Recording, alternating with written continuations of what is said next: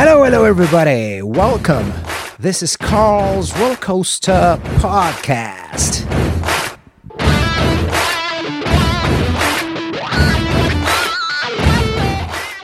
Hello, dear friends. How are you all? Today, I have Theo Vanderloo, great friend of mine. We've been friends for many years now. An entrepreneur, a business person, and guitarist of Ego Kill Talent. So many conversations in the past that should have been recorded.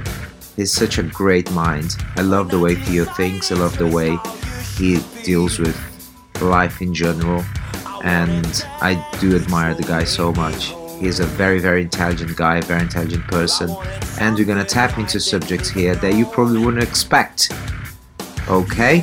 So stay tuned, listen up, because this is a very cool conversation I've had with my good friend Theo Vanderloo. Hello, Theo! Welcome to the roller coaster, my friend. How are you? Hey, what's up, Cole? All good, and you? I'm very well, my friend. I'm enjoying a little bit the summer here in Britain. We had this heat wave a week ago, and it's really funny because I obviously lived in Brazil for so many years, and you live in Rio, so like 35 degrees Celsius, it's not that much of a trouble for Brazilians. But when it comes to the Brits, they create all sorts of different warnings for the public. And but yeah, it just lasted for literally 3 days, and now it's gray outside, but the temperature is good. How's things in Brazil? How's things in Rio? It's all good. I'm actually in São Paulo right now. Okay. Yeah, but here it's a kind of a weird winter. Usually used to be way worse. As you said, I was born in Rio, so I spent most of my time in my life in Rio, but I've been living in São Paulo for a few years now, and the winter here usually can be really bad. But for the last 3 years, it's not really winter, man. It's just a little chill at night, but it's not like that cold anymore. Do you think there's anything to do with climate change, perhaps? I know it's a bit of a rhetorical question because, but yeah, do you think there's any involvement with that? Yeah, I do think so. I think that climate's changing everywhere. The rainy seasons are off place everywhere too, even in Europe. I know. In the last European summer, some festivals had to deal with rain, which was not common for that time period, Mm-hmm. Absolutely, yeah. No, it's crazy. We had here 38.7 degrees recorded last week, which was the hottest day ever recorded in England, ever.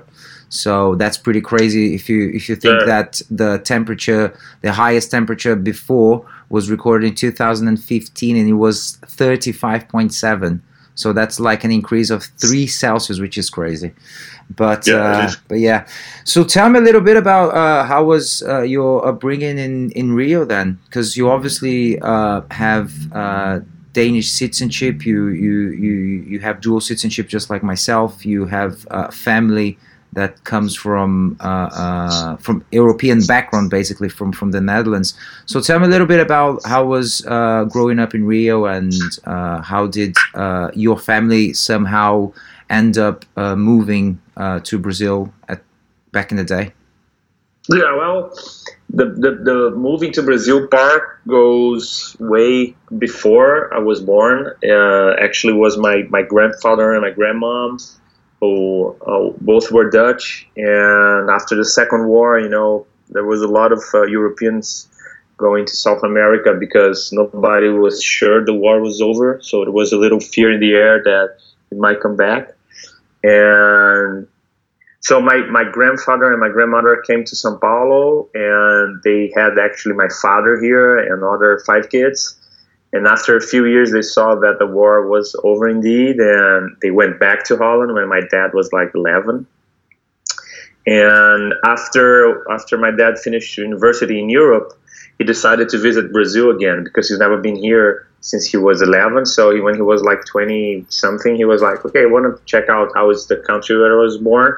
So he got a job offer to work in Rio, and he moved to Rio. That's when he met my mom back in 79 or 80, and I was born in 81. So the rest of his family all stayed in Holland. So my dad came by himself, and so he had me and my brother here, and I grew up in Rio. And I mean, childhood in Rio was pretty cool, you know, having the beach nearby. So that was a constant part of my life, going like every weekend to the beach and all that. And when I started playing music, that was a little weird because the rock scene in Rio is really weak. Although many artists that are already established, they moved to Rio to live there. But like the upcoming rock music scene, it's very poor in Rio. You know, it's weird, and maybe because of the beach, maybe because of surf is so big, so it's like people are more focused into that. You know, so I grew up there, had a band there with Rafael, who is now in Eagle Q Talent with me, and you know, well, actually spent some time with me in Rio, back in the 2000s. Yeah, it was back in 2005, I believe, 2005, and I remember that was when I had that band with Rafael going. Sayoa, right? Sayoa, yeah. That Andreas from Sepultura produced one album. Yeah. You guys ended up touring Europe. You guys ended up touring Europe and playing festivals and things at the time, didn't you? Yes, it was. We did a tour with Sepultura in Europe, and we toured some clubs, played some alternative festivals. It was pretty fun, and this was back in 2008. Yeah, I remember when I was in Rio at your apartment back then, and you showed me that documentary called "What the Bleep Do We Know." And I remember like watching that, and that being something that really, really, really influenced my my perspective and my way of seeing things in life. I mean, I was always very spiritual myself, coming from my family. I have a background within spirituality. My mom is a true believer, and my dad, we're all Catholic, so I grew up in this very Catholic household. But I remember watching that with you, and that like, it was really like, you know, game changer in many ways, you know, very, very interesting documentary. And we're going to get into that later on. But so being in Rio, and then, like you said, you know, difficult kind of rock scene, especially for up and coming artists. How did you end up getting involved into, where did the mindset for becoming an entrepreneur yourself, like, you know, because you basically hosted and managed and worked on a very big festival back in the day, didn't you? You and Rafael together. Yeah, well, so because first I was very how can I say that, ambitious with the band, but not in a greedy way, but in a money sense, you know, not in a greedy way, but much more on like, I wanted to be big with a band, and I had no clue how hard that was and how much you need to get done. But the point is I was very ambitious, so I figured, you know, I need my band. When you have a new band, one thing that you know is that you need to spread the word, and you need to play in front of as much people as possible. And when you are young, like I was, around that time I was like 24 or 25, but I was like, well, I had no clue of everything that is involved to make a band happen. You know, now I learn much more about it. But back then I was basically thinking, we just need to play with bigger bands and then it's going to happen, you know, something like that. It's not that simple though, but back then I thought it was. So I was like, okay, so if we need to play with bigger bands, and it was kind of hard to get in big tours in Brazil, like when US bands or European bands would come to Brazil, it was really hard to get on the tour. So I kind of figured, you know what, let's put a festival together and let's us hire the bands, because we know some players in the market, and we already knew some bands from playing in Europe. And I was like, let's put a festival together, and we play. So that's kind of how it started. So basically in the beginning, the drive was to make a festival where we could play, and bring bigger bands to headline and everything, but that we could be on the lineup. But well, running a festival is no joke. It's no easy job. It's actually extremely stressing and a lot of pressure, and the whole time, from booking the talent, booking the artists, to ticket sales and promoting and production and everything. So very quickly we learned that we couldn't handle both, keep doing the band and the festivals. We learned that was pretty hard. And at the same time, the festival was developing aggressively, and we kind of we broke the band. Me and Rafael, we went like, okay, we need to focus on this. And that's what we did for a few years. Then, as you know, the festival got big. We ended up being for a few years the biggest festival in Brazil. Rock in Rio was not around. So we had bands like Rage Against the Machine, Dave Matthews Band, Linkin Park, Queens of the Stone Age, Peter Gabriel, Black Eyed Peas, Snoop Dogg. I mean, so many artists. Kings of Leon. It was big. And how did you guys back then? How did you manage to get in touch with all of those artists? How did you manage to kind of like, obviously, to fund all this as well, to raise the money to get this festival done? I mean, I can only imagine how much money was involved, and not only that, but like the context, on the personal level, that I actually am more interested. Like, how did you earn somehow people's trust? Because back then you were still kind of like getting into the game, as per se. Yeah, well, you build up step by step. We started with a small festival, then we delivered it, with smaller bands and everything, like a smaller place, and then the next year you do a little bit bigger, and because you already delivered the first one, it's easier to get some level of sponsorship, and when you grow, you need to get investors. So that's kind of how we did. And then when we went really big, like when we went to those huge lineups, we had a partnership with advertisement agency in São Paulo, a big one. And basically our deal with them, they wanted to do a festival anyway.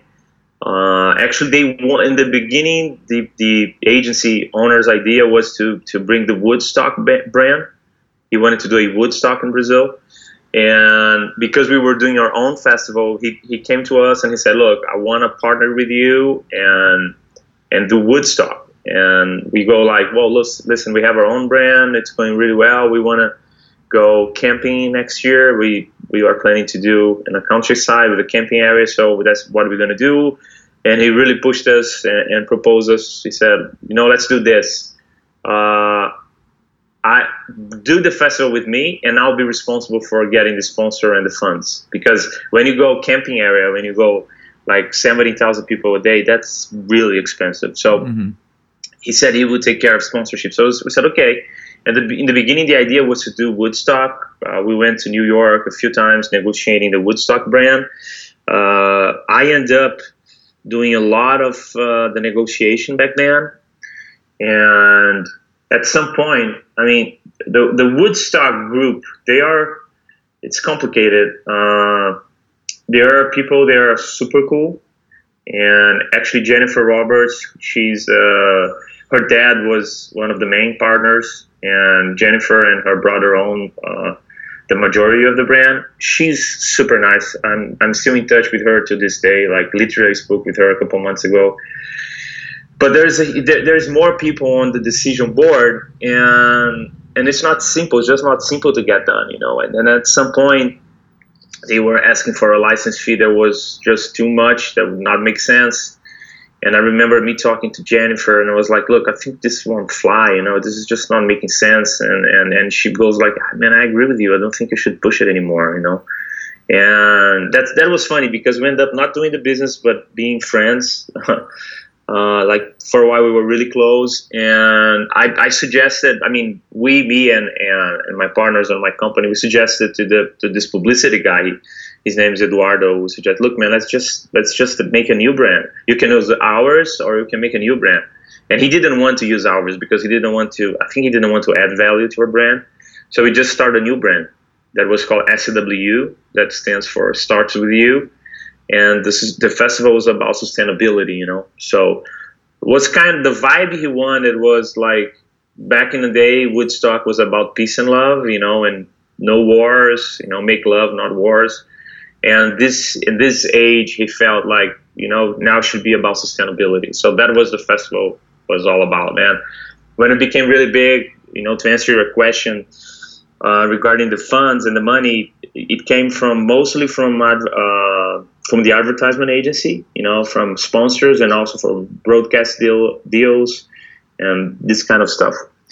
And so the SW had what, two editions? Was it two? Yes, it was two editions. Yeah, and 3 days, 5,000 people each day.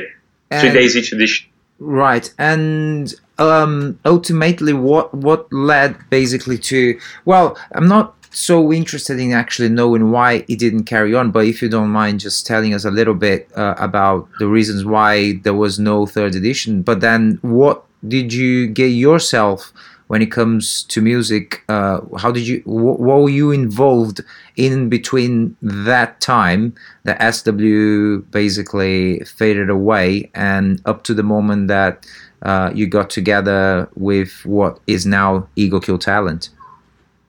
Well, let's go by parts. My role on the festival and on the whole production was dealing with the artists, the international artists. So my role was to be in touch with the agencies, managers, and the artists. Book the headliners, book the talent. And you also asked me before. How did we manage to reach those bands and artists? And basically was also a work of building a relationship with the agencies, because the way this business works, it's not many people understand, but the way it works is an artist or a band, usually they have a manager who runs their career, who helps manage the career and build up the career. That includes looking at tours, the record deals, merchandise, publicity. So manager takes care of the 365 aspects of the band, of the artist, if you will. So the agent only sells the shows. The agent is responsible for selling the shows. So those two characters are very important when it comes to the artist's career, and then of course you have the label, but that's another game. I'm talking now specifically about what I did on the festival. So I would be the guy. The manager cannot sell a show. It needs to go through the agent. That's a law actually in LA and some other. I'm not sure how it is in Europe, but it still is the same format. So you have a manager and an agent.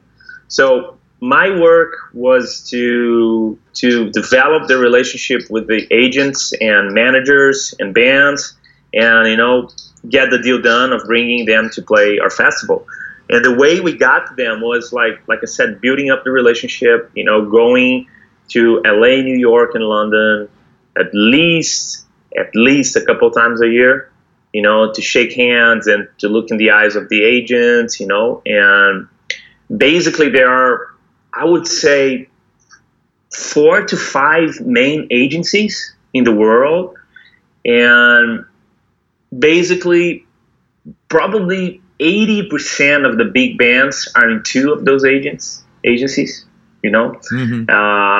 And so it's a very small circle, and I end up entering that circle because we were doing the festival, we were delivering it, so I developed a relationship going there every year, like I just said, and they don't give you the big acts right at once because they don't know how solid you are. But once you do like 2 years of a well-done festival, then they start giving you bigger bands, bigger acts, just because they don't want to risk it, to give a date of a big band and then you don't deliver it and then they have a big problem in their hands.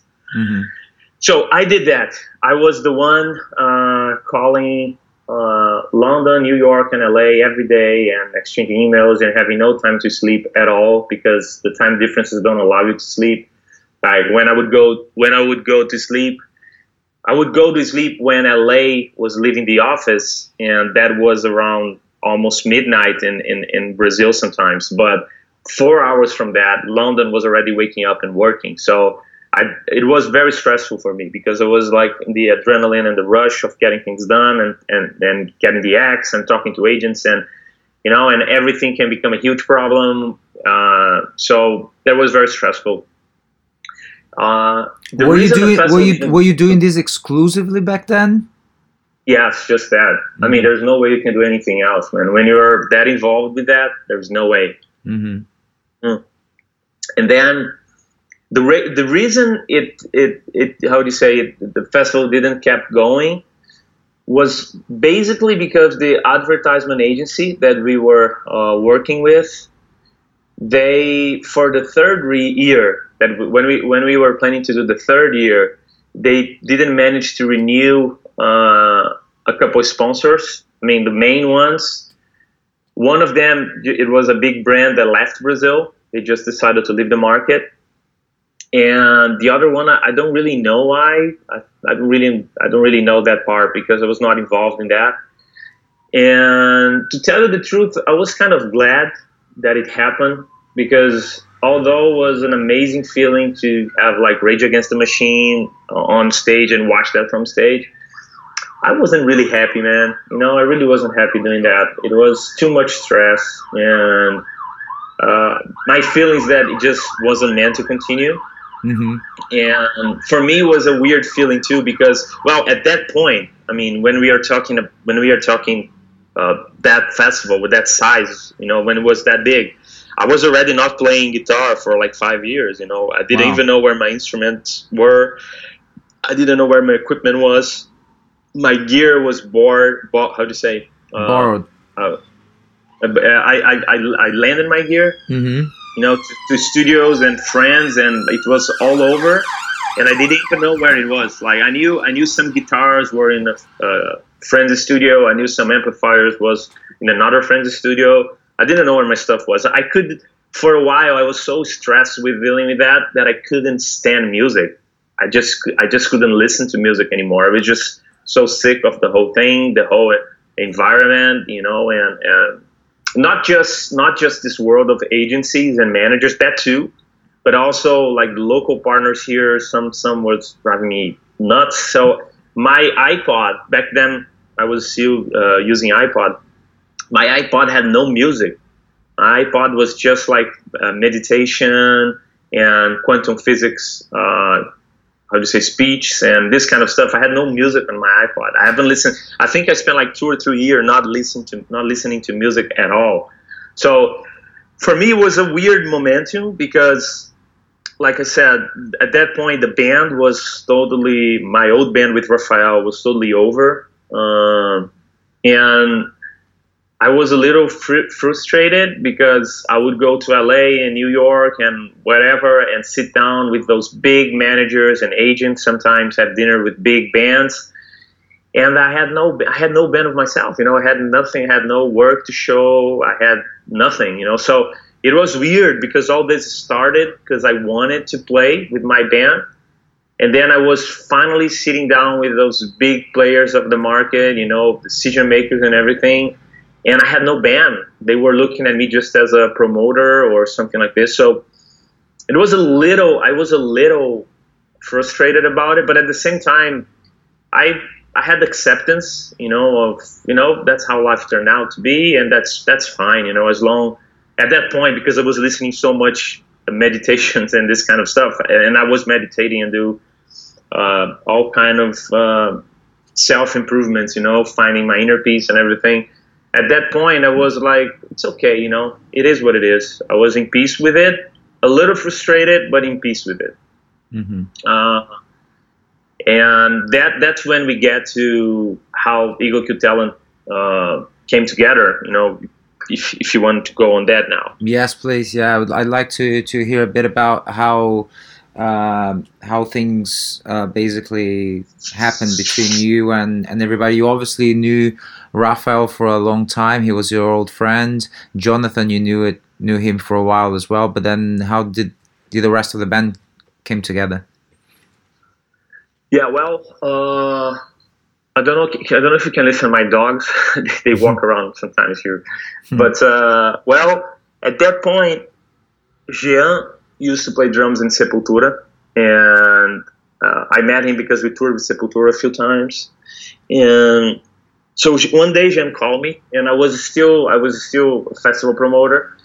So he called me and he goes like, "Man, I just left Sepultura, and we were both living in São Paulo, and Jean is not from São Paulo, and I am not from São Paulo, as you know."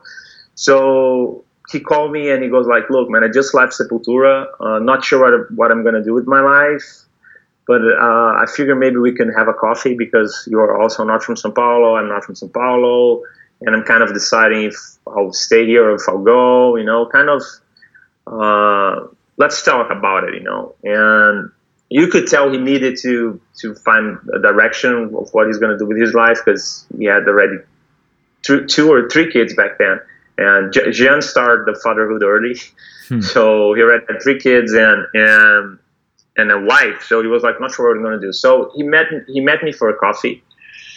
And we were talking about life, and he was telling me a little bit of Sepultura and what happened and everything.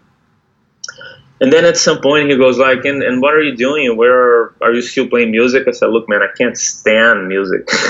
He said, what? I said, yeah, man, just too much stress. I'm rather meditate with my spare time and deal with this kind of stuff, which I really love. And he goes like, so you're not jamming at all? I said, no. He said, you're crazy, man. You got to get your guitars back and let's jam. Let's see what happens. So I basically brought a couple guitars I had in Rio, and we start jamming.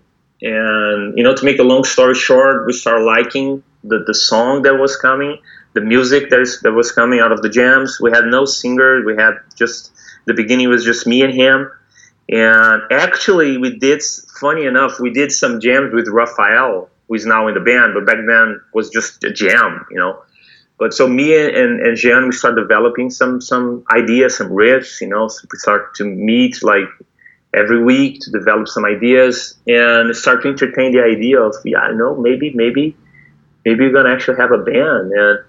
And since the beginning, I was like, there's this one singer in Brazil that, in my opinion, he's the best singer in the country and one of the best in the world, who is Jonathan. And I told you, and I know him for years. We haven't speak in like 8 years, but I mean, we were very close. And the only reason we didn't speak in the last year is because he lives far away, He lives in the south, and Brazil is huge, but he's a good friend and he's the best fucking singer in the country. And Gian was a little skeptical. He was like, yeah, not sure because we wanted to sing in English. We already knew we wanted to sing in English. And Jean lived in LA for years. He had a band that did well there back then. So he was thinking maybe we should get an American singer, because we want someone who can really sing in English. And the standard, if you want to play that level, you got to be really good. And he was just not sure that there was someone that could deliver that. And we were talking already about having someone from the States to sing, just because we want someone singing in English really, really well. And we didn't want to sound as a foreigner band. And well, anyway, so we were jamming and having some songs coming together. And then I was already really close with John Domayan, the drummer of System of a Down. He's a dear friend, one of my best friends. And he came to Brazil to spend vacations with me. He split with his girlfriend. He was like doing nothing in the summer. He was like, so I'm just going to spend some time there with you. I said, okay, so come. Then he came, and he didn't know back then that I had a band or anything like that. So I kind of made him a surprise. I was driving. He knew I had a studio because at that point we had already built up the studio, which is like our HQ now. So I was driving him to show him the studio, and then when we were just arriving, I said, look, I gotta tell you something. I have a band. I'm gonna jam for you now. We're gonna play some songs we have. And he was like, what? You have a band? I said, yeah. He said, I didn't know you have a band. I said, yeah.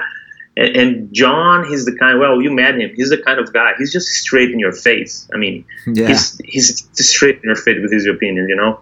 And then he goes like, if it's a shit, I'm gonna tell in your face it's a shit to everyone in the band. I said, please do it. So we entered the rehearsal room.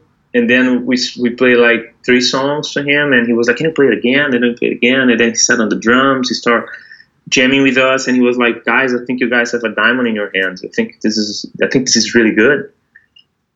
So that for us was a big,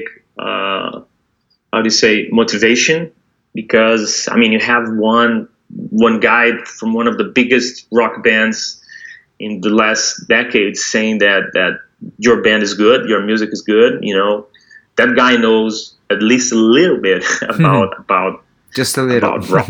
Yeah, just a little bit. You know, if he headlines all the major festivals in the planet, he must know something, you know. Of course. So we were like, okay, I think we are tapping something here. And that was around the time. So John, he said, count on me. If I can help you with anything, just count on me. And just bear in mind one thing, you know, that for me, I was very worried about how I would make the transaction, the change, the perception that people in the industry had of me, because everybody looked at me as a promoter, as a businessman, and not as a musician. You know, many people didn't even know I was a musician. Mm-hmm. So I hear sometimes people saying, "Oh, you know, Theo have so many contacts in the show business internationally that really helped the band." I'm sure he helped the band, but it was not simple in my head. You know, it was not easy, because I was very concerned of how it's something like, imagine if your dog is sick, and then your best friend, who is a cooker, turns to you. He's like a chef of cuisine. He turns to you and say, "Carl, let me do a surgery on your dog, because you don't know that, but I'm also a vet." You would go like, wait a second. Maybe I'll go to a vet, you know, because I know you as a cuisine chef. I don't know you as a vet, you know. Mm-hmm. So it was a little bit like that. I was like, how am I going to deliver? You know, how am I going to call managers or agents and say, "Hey, remember me that I buy your talent and I have a festival? Yeah, can you book my band because I have a band?" And they go like, "Do you have any idea of how many calls those people get from bands every day?" And they are like, so that was something that in my head was like, I don't want to lose a friendship. Of course. I don't want to lose a relationship. So like, if I know those managers and agents, and I just start telling them, okay, help my band, I will lose a friend. And, you know, because they look at me as a friend and not as something to be asking favors the whole time, you know, this kind of stuff. And, of course, it's a very tender territory to touch. Yeah, those people are tired of that, you know, They are tired of that. Can you imagine if you're the manager of a big band like System of a Down or the Foo Fighters or Metallica? Imagine if you're a manager of one of those bands.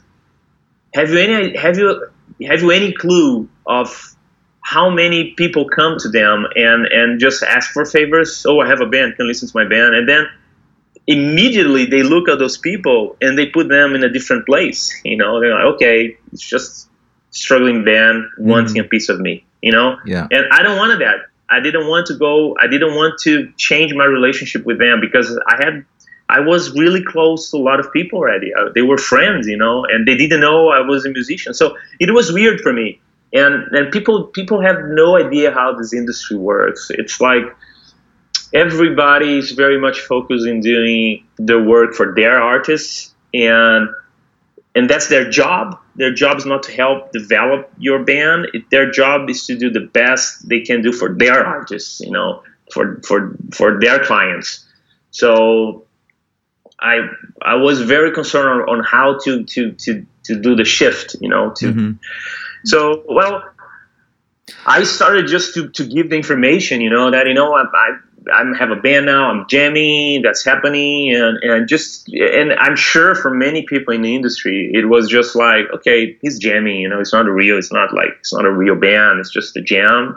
Mm-hmm. So I kind of, in my head, I was like, yeah, good enough. You know, it's important that they start shift the perception of Theo is a businessman promoter to Theo, it's kind of artist, you know. So that's what I was trying to shift back then. And well, I told you all this in parallel, just to give you an overview of how the vibe was, you know, and my concerns back then. But when John from System left Brazil from that time period he spent here, like a couple weeks or something, maybe 3 weeks, we sat down the band and we were like, okay, guys, we need to find a singer, you know, because this is a real thing. I think that John knows what he's talking about, so we should do that. And that was also when we came with a name, because we wanted to be a name that delivered the message by itself. You know, we wanted to be something that is true for us. And like I said, with all the meditation I was involved with, and our talks actually behind the playing, you know, behind the music part, when we were just having a beer or doing a barbecue and talking, we would be talking about the challenges of life, you know, the challenges of the mind, of the ego. So we wanted a name that stands for it. And then there is this saying, too much ego will kill your talent. So when we saw that, we were like, okay, maybe we can get those 3 words, ego, kill, talent, you know, and just use that. And that's how that's when and how we found the name and decided that would be the name of the band.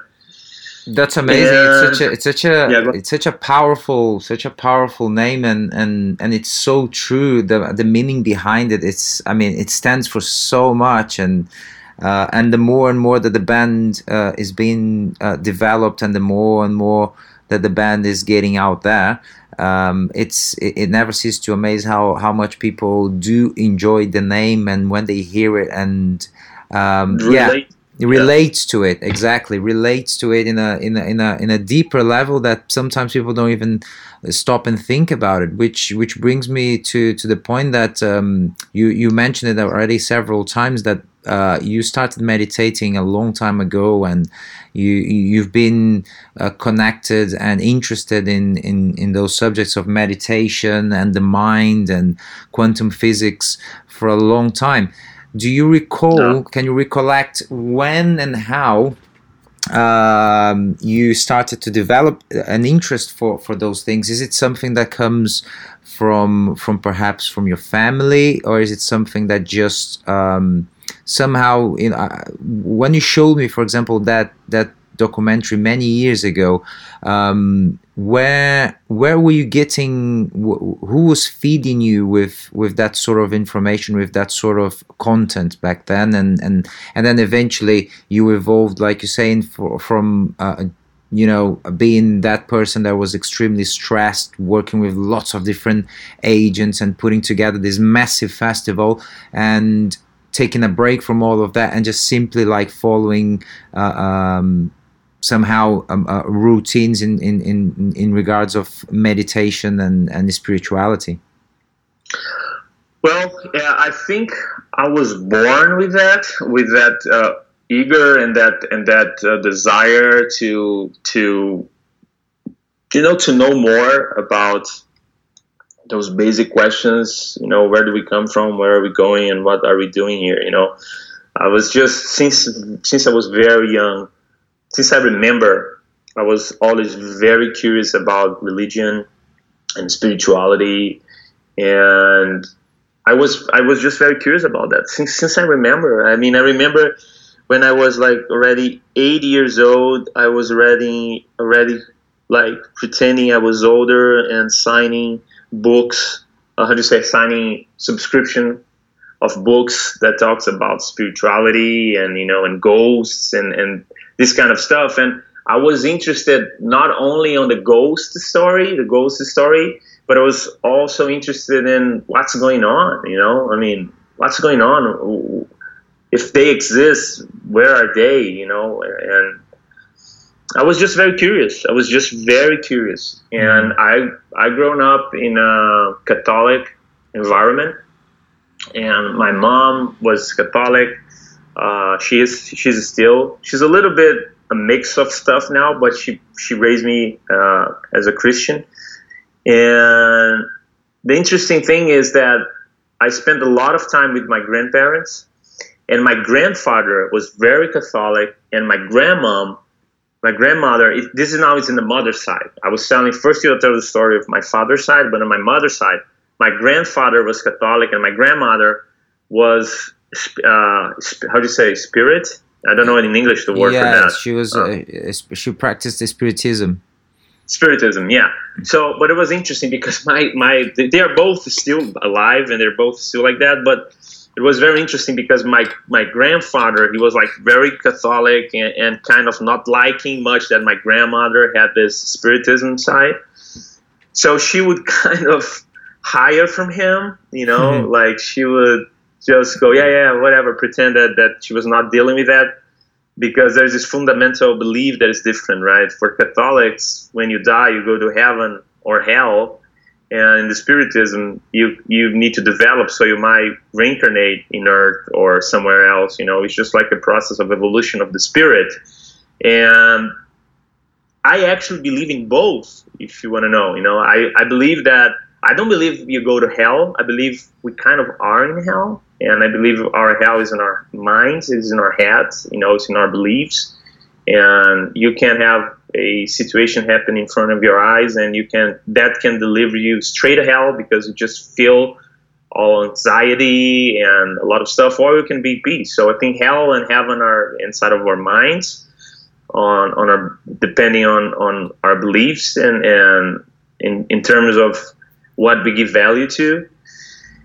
And at the same time, I think that we reincarnate to become more mature to the point that we stop believing in everything that makes us suffer, Mm-hmm. So, anyway, I grew up with this extremely Christian environment, but at the same time, and Catholic environment, and at the same time having my grandmother that would, like, on a side, she would tell us stuff like how the Spiritism works, and a ghost is just a spirit that left the body, and this kind of stuff. So, and I was very curious about both, and at some point I just became curious about other religions too. I mean, what else is out there, Mm-hmm. And it's very interesting because when you look deep enough and when you search deep enough, you will see that basically all the religions, they have some stuff in common, and it's, in the end of the day, it's very much about forgiveness and about detachment, which is kind of the same, right? Mm-hmm. Forgive someone, it's kind of to disattach yourself from your believing that person should not have done what they did.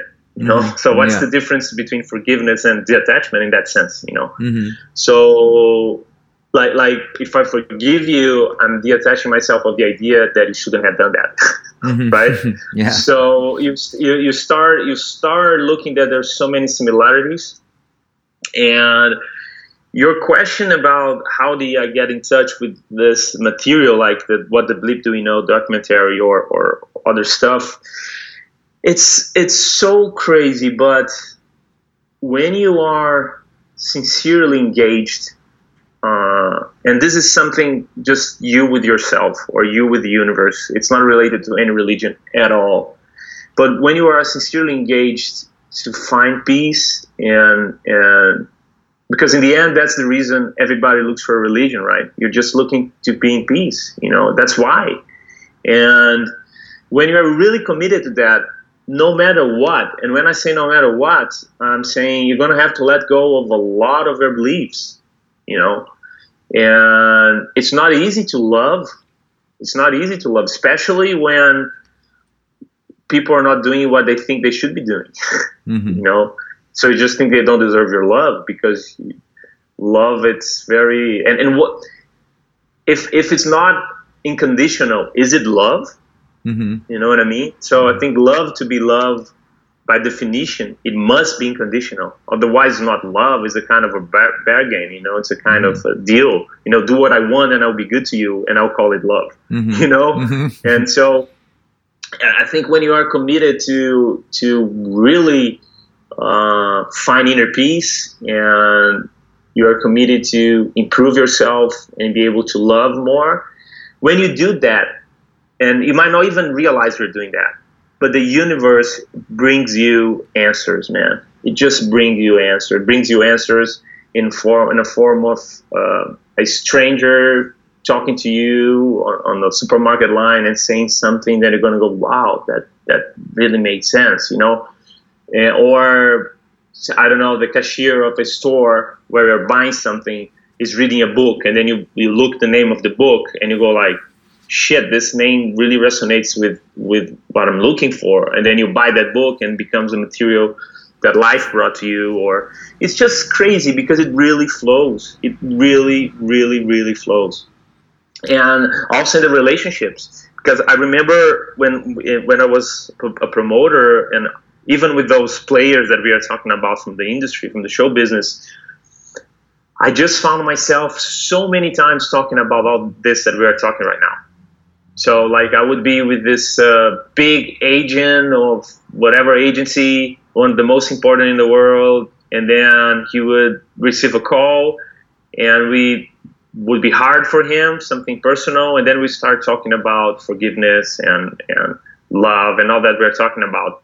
So it's crazy, because it follows you. You know, if you're committed to that, it follows you, and the opportunity comes to talk more about it and make it more real for you. Yeah, know? the more and more that the more and more I hear podcasts, and I've been listening to several different podcasts nowadays, and you get to learn stories from all kinds of different important business people out there in the world, especially people coming from Silicon Valley in California, and people that are like really forefront thinkers nowadays. The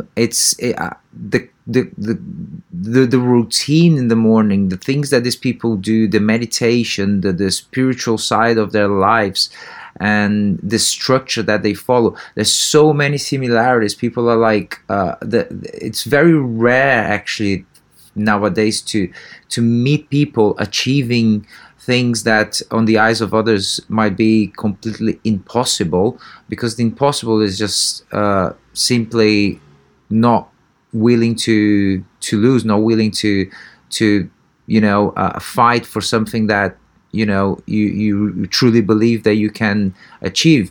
And a lot of people are totally connected. It's all about the diet, it's all about the meditation, it's all about the spiritual side of individuals.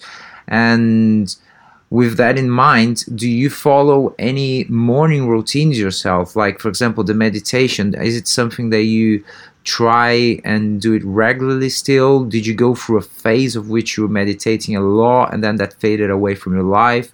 Was there any sort of goal with the meditation that you wanted to achieve? Did you wanted to get to a point where a lot of people do meditation just to calm themselves, just to bring their blood pressure down, to just give themselves like I myself, to give some more control over your mind, because our minds are always rushing back and forth.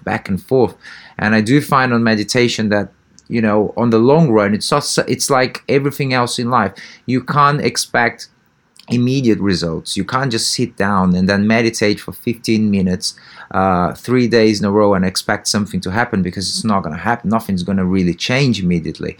It's like exercising as well, or diet. You can't expect things to just change very quickly. So I kind of like prolonged my main question, which was just basically if you follow any morning routines, and what did you try, if you ever tried to achieve anything with meditation, what would that be? I was saying that in my experience, What I learned is that, and this is very much related to Advaita Vedanta. Not sure if you are familiar with that philosophy, but it's also very similar to Buddhism in many aspects. But basically, the problem is that you believe that you are something that you are not, right? And what I'm trying to say with that is, like, you are not your name, you're not what you're doing, you're not even your body, because all that changed the whole time. I mean, you don't have one cell in your body that is the same that was 7 years ago. So our ideas are changing, our beliefs are changing, everything is changing the whole time. Your professional career, it changes, the momentum, everything changes. And if you are attached to any of those, you're going to suffer, because it's not constant, right? So if your peace of mind depends in everything that is constantly changing, that's not peace of mind, right? That's suffering, because you're going to be in fear, right? So let's say if I have a band, right?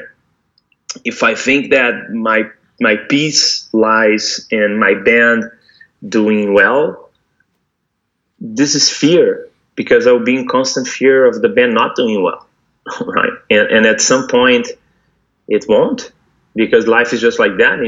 You have some good moments, some moments that are not that good, and that's part of the roller coaster of life. And at some point, everything will end, and you know that. You might not want to deal with it, but that's the crazy thing in our existence here, is that one thing we know for sure: it's going to end. So I'm telling you all this because there is one thing in you. There is a secure, a secure port, if you will, which is who you truly are. It's yourself. It's your presence. When you say I, you are pointing to this witness behind your eyes that looks to the life, looks to the world, looks to life, looks to everything, and that never changes.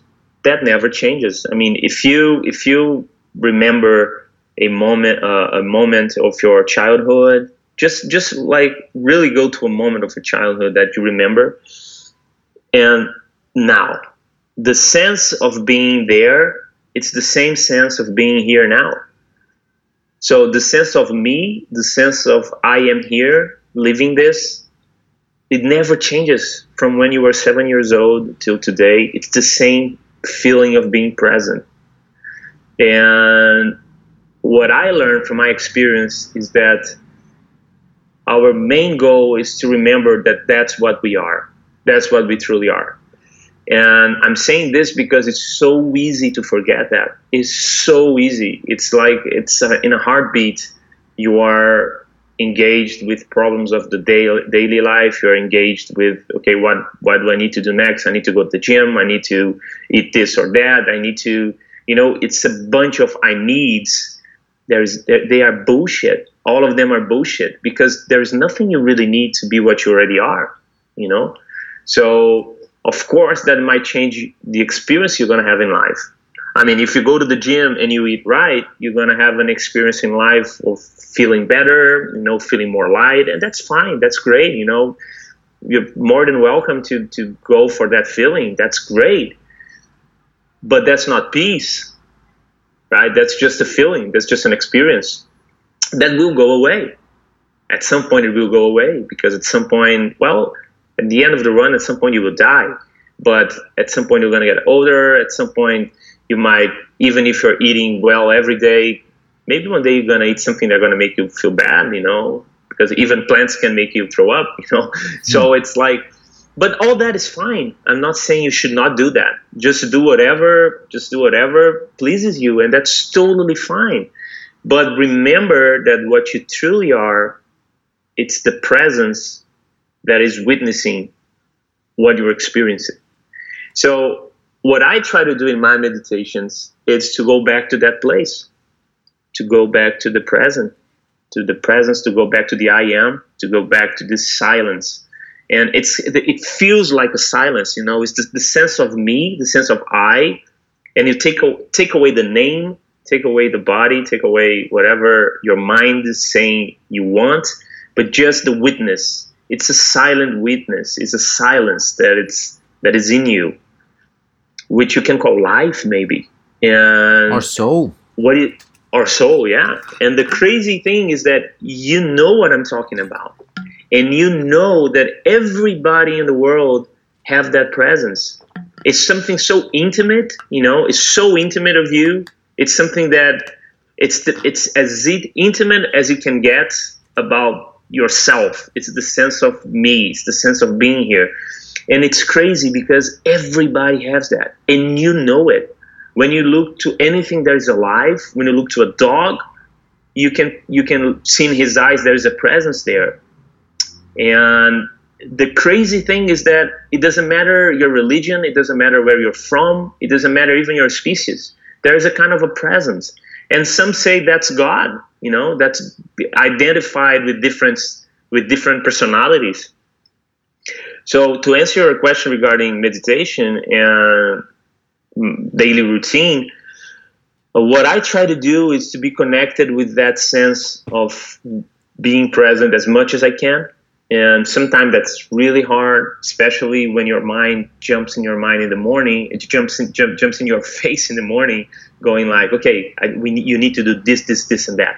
Especially with all of the, we are never encouraged from the day we are born up till nowadays with all of the technology surrounding us. We are never encouraged in any way by the world to be quiet, to sit still. From the moment that you open your eyes, you are stimulating your brain in ways of which we have no idea. It's because we don't really nobody really wants that. Mm-hmm. That's the crazy thing, because look, when you are in peace with that, the rest of the world kind of doesn't matter. It doesn't matter. And well, some philosophy says that this is all an illusion, right? The material world is an illusion, and quantum physics, it's kind of proving that already, that it's all an illusion. That, well, let's put it like this: if it won't last forever, it's not really true, is it? It's just something that's gonna pass. And how true is that? Mm-hmm. Does your presence pass? Does it change? So it's crazy, because you are something constant, you are something changeless, and everything around you change. Couldn't that be that what you are there is constant? That's the truth, and all the rest that changes and goes away, that's an illusion. Couldn't that be? Mm-hmm. And some philosophies said that the reason what you just described happens, the reason that we go so fast, trying to interact with the world, it's because if we don't do it, it stop matters. It stop having existence at some point. So we want to keep it alive. At some point, you don't want to be. There's a part of us, and that's really interesting. That's when Freud's concept of inconscient comes really into hand, because a part of you, although you say, okay, I want to fit my presence, I want to meditate every day, I want to be in peace, but a part of you does not want that. A big part of you does not want that. A big part of you wants to be Carl or Theo. A big part of you wants to achieve things, want to look good, and all that is fine. We don't need to demonize that. That's okay. But just be aware that a part of you does not want to be in silence and in peace. It's just boring. You want something. Yeah. Do you think there's something? There is definitely a connection with everything that you just said, with the fact that we identify ourselves so much with the mind. We identify ourselves so much with the ego. We don't. It's very difficult. We are not. We don't learn in school how to deal with this incredible thing called brain, our minds. What is this voice that is always present there, that is always talking to us, and that is always creating anxiety and creating things that but the thing is, the trick is, are you the voice or are you the one who's listening to the voice? That's a good point. Yeah, because what I found is that you're not the voice. You are the listener. And the listener, regardless of what the voice says, the listener, it's always in peace. When he identifies with the voice, then you can have hell, right? Because look, you simply are. There's no way the listener is not there in the mind. There's no way. You simply are the whole time. What can happen is that you can identify so much with the voice, so much that you forget that you're that. And then you start believing in the voice, and you start believing that you should be doing this. You should have more money at this point in your life. You should have more success at this point in your life. And then you start to suffer because you believe in that mind, that voice. But in the end of the day, it's just a belief. It's just a thought. It's just a thought. But when you believe in that thought, it gives power. You give it power to rule your peace. And it doesn't matter what the thought says. If you don't identify yourself with the listener, you will suffer. Because this voice, it's time-based. And it's based in things that might or might not happen. Do you... It's a challenge. It's a challenge. It is a constant challenge. Man. It's a constant challenge, exactly. And like I said, like, unfortunately, I don't actually know nowadays how it is, but the educational system in Brazil, where we got our fundamental education from, and in Europe as well. I know in Europe that they don't have it any sort of subject in school dedicated to develop or try and encourage kids and even teenagers to control and to understand. Control wouldn't be the word. I don't like that word very much, but like more to create an understanding of how this powerful brain of ours works and make connection with things that you might not even believe. I always say that you might not believe in energy, you might not believe in spiritism, you might not believe in the magic that is just unveiling in front of ourselves, in front of our eyes on daily basis. I truly believe it's the cosmos and the cosmic energy that surrounds us. It is real. We are all energy. If we zoom out from ourselves, we get to see that so clearly, like all this marvelous orchestra happening inside of our bodies. You have the white blood cells, you have the red blood cells. They're all synchronized in this perfect symphony inside of you, delivering oxygen to all your organs, and just it's life. It's all alive. Those cells are all alive inside of you, but you never think about, hey, white blood cells, shall we fight this virus that's trying to, tackle us down right here, right now? You never think about that. That is happening automatically inside of you, but you never see that. But you zoom out of that, and then you have yourself, you have the body, you have this whole thing of which you can identify with, which you can see, which you can touch.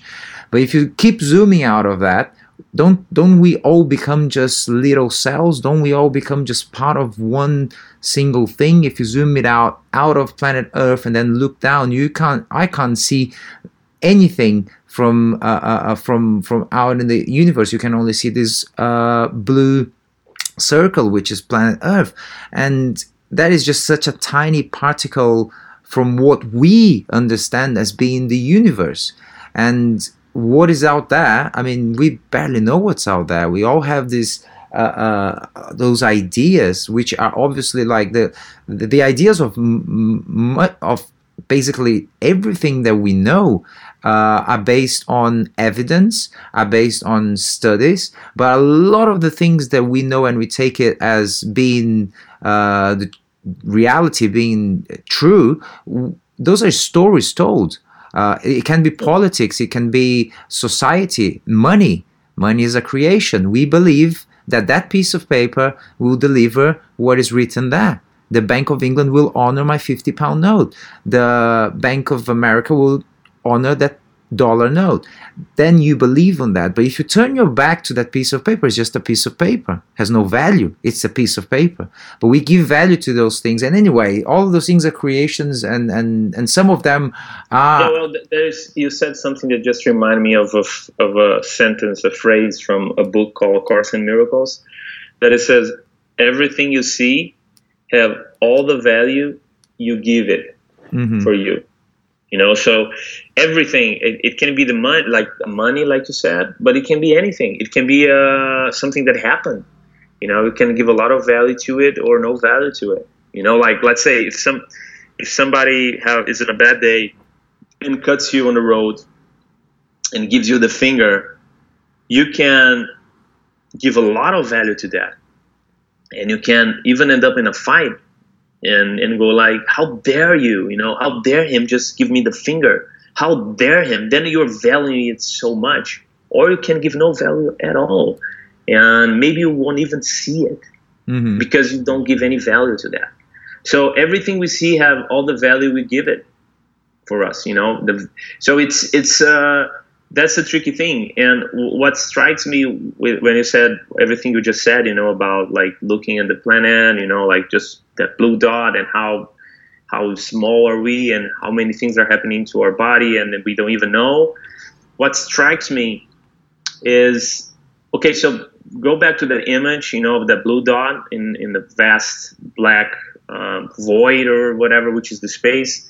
So when you look at that blue dot and you try to imagine what you are on that, how relevant is whatever your mind is telling you that you need, you know, how relevant is any belief you have? It's nothing. It's just, it's nothing, you know. So when you look at that blue dot and now think about the things you worry, you know, because you worry that things should be different as they are right now. You know, I don't know, I should be doing something different than I am right now. I mean, come on, it's nothing, you know, it's just a belief. It's just a belief. One thing that helps me sometimes is putting things in perspective, you know.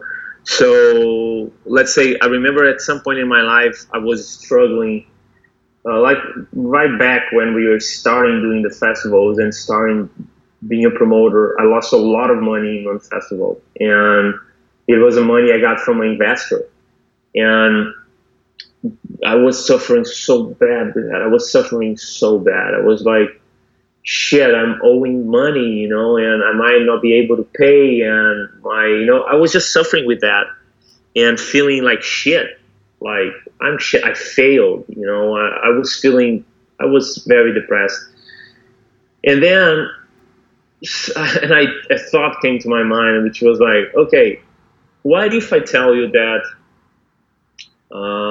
1,500 years ago, this one guy from the Roman Empire was owing money to his investor?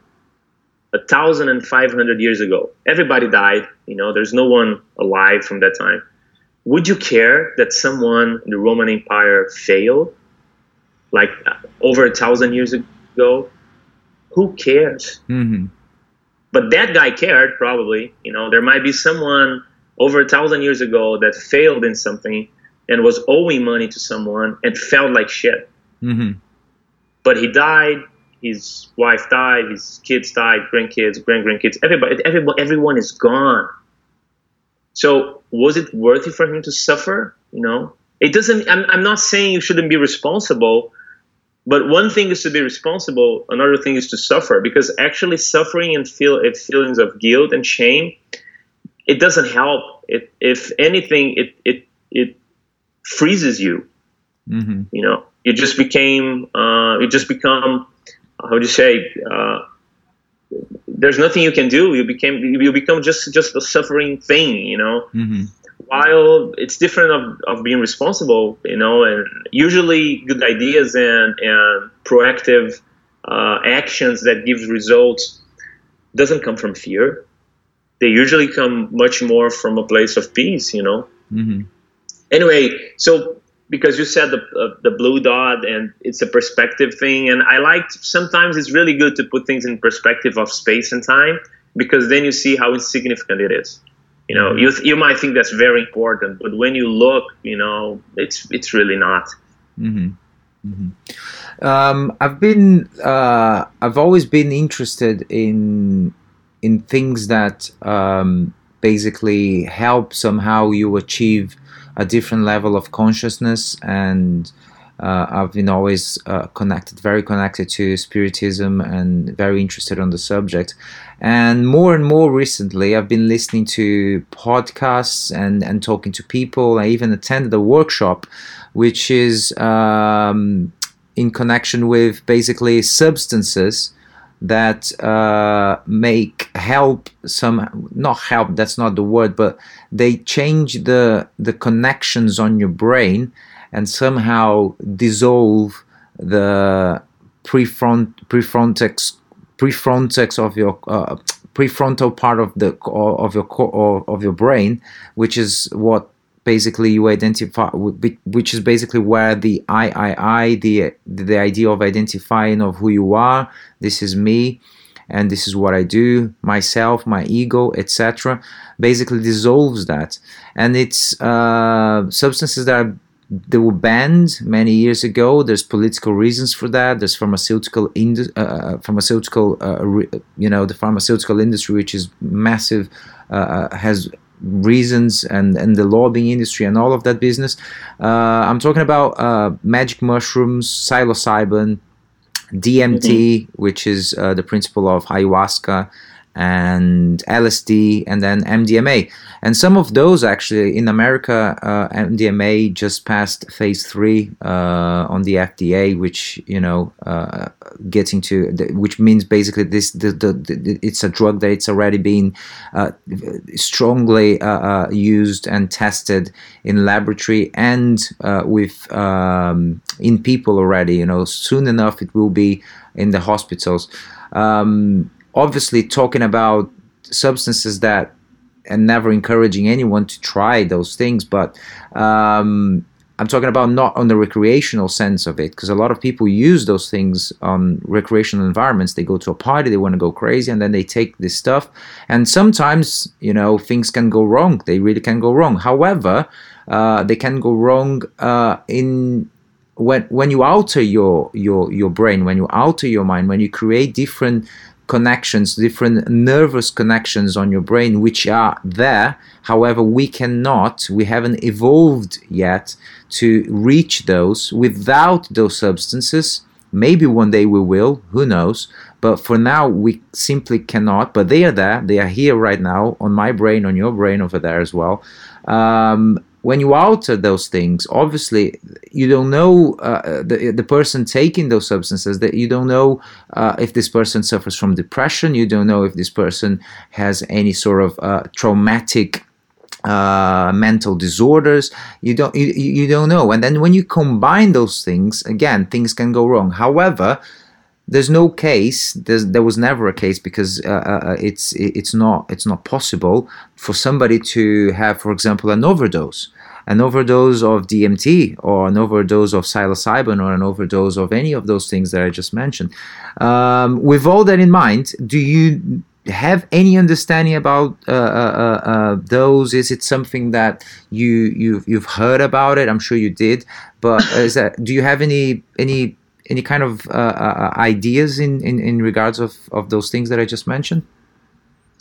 Yeah, well, first, I think that because you asked me before that about meditation, and meditation for me, in my experience, and what I find most results out of it, it's about taking the time to be fully present. And if your mind comes with thoughts and everything, watch them, don't resist them, but don't identify with them, don't follow them, and just be focused on what you are. Be focused on that presence, right? Be focused on that awareness that is constantly here, that is kind of eternal, if you want it. And when you meditate in that way, and I'm not talking about trying to visualize anything. I'm not talking about, you know, focus on your breath. I'm not talking about on your breathing. I'm not talking about any of that. You can use that as tools to calm your mind, but I'm talking about just being fully aware of whatever is happening and look at that awareness that you are. Focus on that. Focus on being the listener and the witness, and be with it, because it can recognize itself. When you are there, it's really, really powerful. It opens so many things. I don't even know how to explain. I mean, it can unlock so many things, and you really need to let go of control, because that what you are doesn't need to have control over anything. It simply is. And when you try to control anything, you kind of de-identify from that, because control is not of the same nature of the presence of the awareness, because it doesn't need to control. It simply is. When you try to control something, you are assuming that you are more fragile than you truly are. You don't need to control anything, because you simply is. You simply are. So I'm saying all this because what I read, and I haven't taken any of those things actually that you mentioned. But what I read from people that I think are very much in that place that I just told you about, and in that philosophy of meditation, if you will, what they say is that it can give you the same experience of being present. Like I said, when you are so identified with that, it can take you to places, and those drugs can take you to those same places. But what I heard is that when you do it through drugs, it's kind of, how can I say, you are going deep, but still you are in the grips of the mind. And when you get to that place by being present and being the silence, you also go to the same place, but you are not in the grips of the mind. You are more free. So one way, it's a kind of a way to bypass the mind, but it's still there. And in another way, you kind of let go of the mind and you transcend it. That's what I read. Mm-hmm. So I can't say by experience that's what it is, but that's what I read. And I've also been reading that you can kind of stimulate your brain to produce DMT. We know the brain produces it when you're born and when you die, but there's some studies saying that you can stimulate it to produce it without needing to take it. Yeah, I'm like, I have absolutely no, I have absolutely no problem with the idea of maybe taking a substance to try to experience something, If that's part of your search for inner peace, just go ahead and do it, It's not part of mine so far. It might one day be, but I don't know. Mm-hmm. Yeah, I find it really, really interesting. I don't necessarily. It is something that I have close friends of mine that just recently did spiritual retreats, ayahuasca spiritual retreats, and it has been quite life-changing in many fronts for them, for the better. And it's not necessarily something. So I do believe that some people do go for those things as trying to find an escape from their lives and trying to find meaning for their lives, and I don't think that's necessarily the right path to pursue, because it's not that a substance or a retreat will bring the meaning of life to the surface. It's not that. If that was the case, that would be so easy, right? Everybody that has troubles in life, let's just participate on this ritual, which is a very serious thing. It's not that as simple as I am putting on words now, but people would just go for those things, and then all of a sudden, okay, great, I got all my issues and my traumas and everything that is in the back of my mind that I didn't even remember existed anymore because it happened 20 years ago, but it's still there somehow playing a role on my brain, and therefore making me have actions repeatedly on my life because of certain events that I experienced back in the day. I don't think you can simply just go through that and erase those things. I truly don't believe on that. However, like hearing people like Tim Ferriss and a lot of other like big guys in entrepreneurs in America and CEOs and people that are like trying to have a more holistic approach to things like depression and patients with terminal disease and cancer and things like that. It's extremely interesting what's happening, and if you didn't, I'm gonna share with you, Theo, some of those podcasts so you can Sure. listen a little bit about it. It's really, really interesting. I have never done myself magic mushrooms or ayahuasca, but those things are things that I genuinely am slowly, and like I said, going with the right intention, going with the right intention, supervised, taking the right minimum dosage, going with the right intention to it, with a clear mind, with an open heart and positives all over. It's not about taking it and going in a park and frying, on a Sunday afternoon. It's about like seeking things that I participated to this workshop, like I mentioned it to you a couple of weeks ago, microdosing on LSD for runners. I was in this music and running festival in Wales, and there was a workshop delivered by this guy. I can't remember his name now, but it was really, really interesting. And what he was showing, basically, in many ways from studies and other stuff, is what I mentioned to you, the connections that your brain makes. Basically, they analyzed brains, normal brains without the influence of any alcohol or tobacco or any kind of drug, and a brain influenced by a microdose of LSD. And the connections that the brain does are, it's unbelievable. It's really unbelievable. So many different parts of your brain lead, and so many different dots from one side to another get connected, which we right now are not connecting. You can't even through I can't really say that because that I don't know. But as far as my understanding goes on the matter, you can't even achieve that under like normal circumstances, not even with meditation or anything else. And those things, they play a role in the sense of helping people somehow drop that pill that they've been taking for a long time just to keep them going.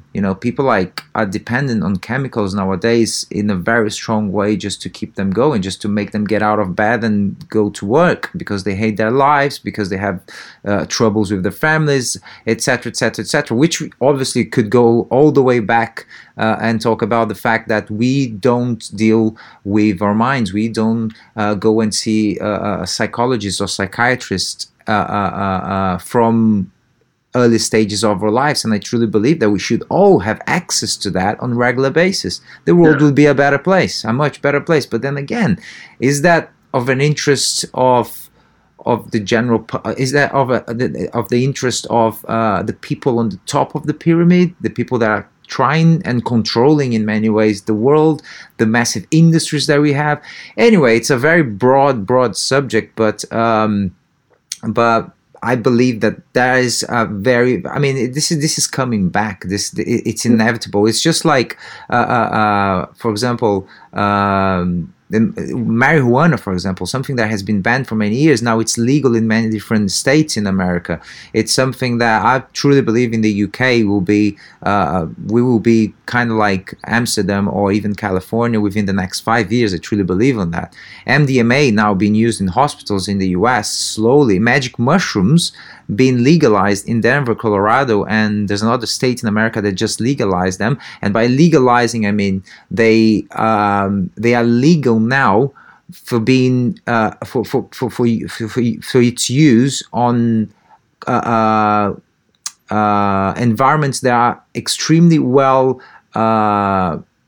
looked after by people that really understand what they're doing and the effects of it, and there's a lot of observation going on, but it's authorized already, because it's proven more and more that those things, they can actually help so much without causing any physical, mental harm to the patient. And that's pretty mind-blowing when you think about it, Yeah. I think that, look, like I said, I think in the end, it's really all about finding inner peace. And we are all wired in so many different ways, right? So many different belief systems that each one of us have.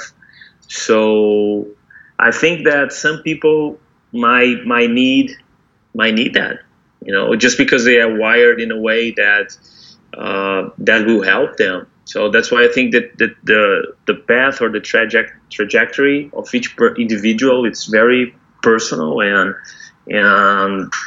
like I said, whatever helps, if it helps to have an antidepressive or whatever, just the person may need it, they might be feeling suicidal, and that might save their lives. So why not take it? Oh yeah, no, of course. I didn't mean to say that. I understand, man. But it's the same thing with mushrooms or whatever. If that will take, look, in the end, both, like you said, when you connect dots, different dots in your brain, what you're doing, you're generating experience. Right, you're generating a new experience, and you can have that. You can have that through drugs. You can have that through experiences too, like like jumping from an airplane with a parachute. That gives you a sensation, right? And like I said, we are wired in so many different ways, and some people might be experiencing something that it's giving them pain, and for whatever reason, and they may need something like a drug that to help them go through that. And it's my belief that in the end, the peace is inside. Really, it's not coming from outside, from anything you take outside, but things from the outside can be tools, and maybe it will work for a time period, and for another one, it won't, or maybe you will change for something else. But the goal in the end, in my opinion, what we are all looking for, even when you don't know, we are looking to be in peace, man. We are looking to be happy, if you want, And true peace and true happiness cannot come from anything outside of you, because it turns into fear. It turns into fear of losing it. It doesn't matter what. It can be a person you love. It can be a situation in your life. If you think your peace and happiness are coming from a condition, external condition, you are doomed, because you cannot maintain anything in this world. But that's a challenge. Like I said, it's a challenge because we are wired to believe in so many things. Since you were born, you've been taught that you need this and that to be happy. You've been taught that by your family, by the media, by people you admire. So I think it's a constant process of unhooking and letting it go, and just looking that actually everything is good as it is right now. It's all good. But we just believe it is not. Yeah, no, absolutely. Yeah. But then, for example, like the highs that we have on life, like when amazing things happen, when you achieve something, they've been working really hard for it, when you have those experiences of, in this case, playing shows, being on stage and doing, traveling the world, and all of the excitement that surrounds that. Is there anything that you try yourself to do on a regular basis to somehow detach from that or disconnect from that? Because we all want to indulge and enjoy those experiences, and you do want to experience that feeling of. Yeah, there's no problem with that. I mean, it's like eating, right? It's like, let's say the experience of being on stage, it's amazing. It feels great. And you know what else feels great? Sushi. I love to eat sushi. But if I get attached to any of those, I will suffer, because the sushi is gonna end. I can only eat so much. Mm-hmm. You know, I can eat like I think I can eat like maybe 45 pieces of sushi because I like it Me so too. much. You know, I like it so much, but I cannot eat 46. Uh-huh. So if I think that my happiness depends of eating sushi the whole time, I'm doomed because I just can't eat sushi the whole time, so I won't be happy. And the same thing with things you want to achieve in life, like being stage, like we with the band and achieving so much and so happy. Of course, it feels great, and I want more because I like it. It feels good. But if I think that my peace and my happiness depends on that, then I'm gonna suffer because I won't be my whole life on stage. It doesn't exist. You know, I need to sleep, I need to eat, I need to, I need to leave. It's not just that. Mm-hmm. That's a good moment. It's a good experience. But that's it. That's what it is. It's a great experience. And I love playing music. It's one of the best experiences in the world. Just like sushi is one of the best foods in the world. But that's it. You know, one thing is one thing, another thing is another thing. Absolutely. So, you know what I mean? Yeah, totally. Yeah. I want to be mindful of your time, my friend, and so I'm gonna start to wrap this conversation up. I do have a feeling that we could just carry on, and I'm sure we're gonna have plenty more opportunities to do this thing again, and even obviously it's always I always love spending time with you and talking to you because I do connect with your way of seeing things and the way that you think and your beliefs and obviously all of the things that you brought into this conversation, so insightful, so interesting, and I really appreciate you taking the time to be being part of the roller coaster. I would like to just get on with basically just a few simple questions. Doesn't necessarily need to be a long answers, but things that perhaps you don't get asked very often. So, for example, what do you do to unwind? What's the perfect lazy day on your books? I love watching TV series. Are you watching anything in particular at the moment? Well, I'm just finishing the last Stranger Things. And look, I like both. I like the most blockbusters and I like the most, like, how do you say, sophisticated documentaries. I like both, but I really like the blockbusters, and so I'm watching Stranger Things right now. Just finished watching Big Little Lies, which is HBO, amazing. Mm-hmm. Just watched Chernobyl. Don't know if you watch it, also from HBO. I'm always watching some TV series. That's what I love to do on the weekends, Mm-hmm. and with my girlfriend. And I like to cook too. I love to cook. That's one of my favorite things to do. So there's that too. Nice. What would someone who doesn't like you say about you? Who doesn't like me? Yeah. That they don't know me. Excellent. I'm kidding.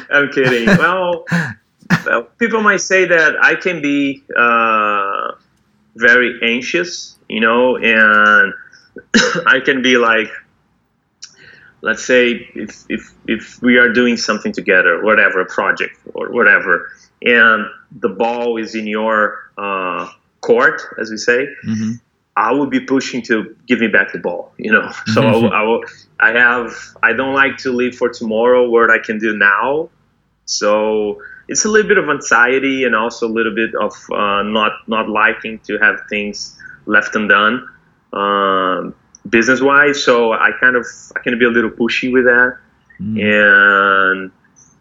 And also, I think my girlfriend would like me to be more organized with my clothes. So just keep everything around. So there's that too. Nice. What are the things that occupy your mind more than other people? Well, in a daily basis? Yeah, could be. In a daily basis, I think I'm funny enough, I'm very occupied with food. Because I do the cooking at home. So, of course, I'm talking besides all the business part of it, because I take care of a lot of the business of the band. So I'm always handling some aspect of the band business management. But aside from that, in the back of my head, I'm always like, okay, what am I going to cook tonight? Okay, maybe I'll stop at the supermarket at some point and buy this and that, So Yeah. I already did this week, so something else tomorrow, So I'm kind of always think about that. Nice. What's your view about money? My view about money is that I want more because it gives you some freedom, of not needing to worry about. I mean, our talk it's becoming very food orientated, but I like to eat well, right? So I think money is the kind of thing that can help you to do stuff you want in our society, So I like to have enough money to not bother with the brand of whatever kind of ingredients I'm buying to cook. I can just buy them without looking at the price tag. I think money, it's good in that sense, because it gives you freedom because we organize our society this way. That's the only reason. But if you want to go more philosophical about it, I think it's an instrument of control, and keep people behaving. Oh, somebody just arrived here. Cool. Oh, it's mail. Hang on. All right. Hey, Carl, I'm sorry. That's okay. No problem. I'll add it. My girlfriend. Yeah, you're going to add it? Okay. Mm-hmm. So, what kind of... Where were we? We were talking about the freedom of having money and being able to afford, buying all the ingredients that you like and things like that. And in a more philosophical sense, I think money it's an instrument of control and keep people behaving, because unfortunately, I think we are not developed enough as a society to be moved by sympathy and how do you say sympathy? Empathy. Sorry, Mm-hmm. We are not developed as a society, to be moved by empathy and caring about each other and sharing, So we are very egocentric in that sense, and money kinds of keep everything in balance. Unfortunately, we need it for now. Hopefully, someday we're going to achieve a development of society that we won't need it anymore. Absolutely, yeah. I totally relate to what you just said. What kind of food then, on the subject of food again, what kind of food do you go for when you want to treat yourself? I love sushi, man. I know I already mentioned that, but I really like sushi. It's one of my favorites. So sushi would be definitely the treat. Sushi would definitely be the treat. I also like some Italian. Like I love burrata cheese. I love truffles, but sushi it's one of my favorites. Amazing. Cool, Theo. That's it, my friends. Cool. Thank you so much for being on the roller coaster. I'm sure this is episode number 1 with you of many that we will end up doing down the road. I hope to see you soon. I will see you soon in September, end of September. I'm going to be in Rio, São Paulo, Rio together. And I wish you all the best, my friend. And I'll speak to you soon. You too. Take care. We talk soon. I hope you guys enjoyed this conversation, this podcast, as much as I did doing it. So if that's the case, please do follow on Instagram at rollercoastercarl, myself at Carl Casagrande, on Twitter, same thing, Facebook, same thing. Do subscribe on iTunes, subscribe on Spotify. That's very, very much appreciated. Thank you and have a great day. Cheers. Bye-bye.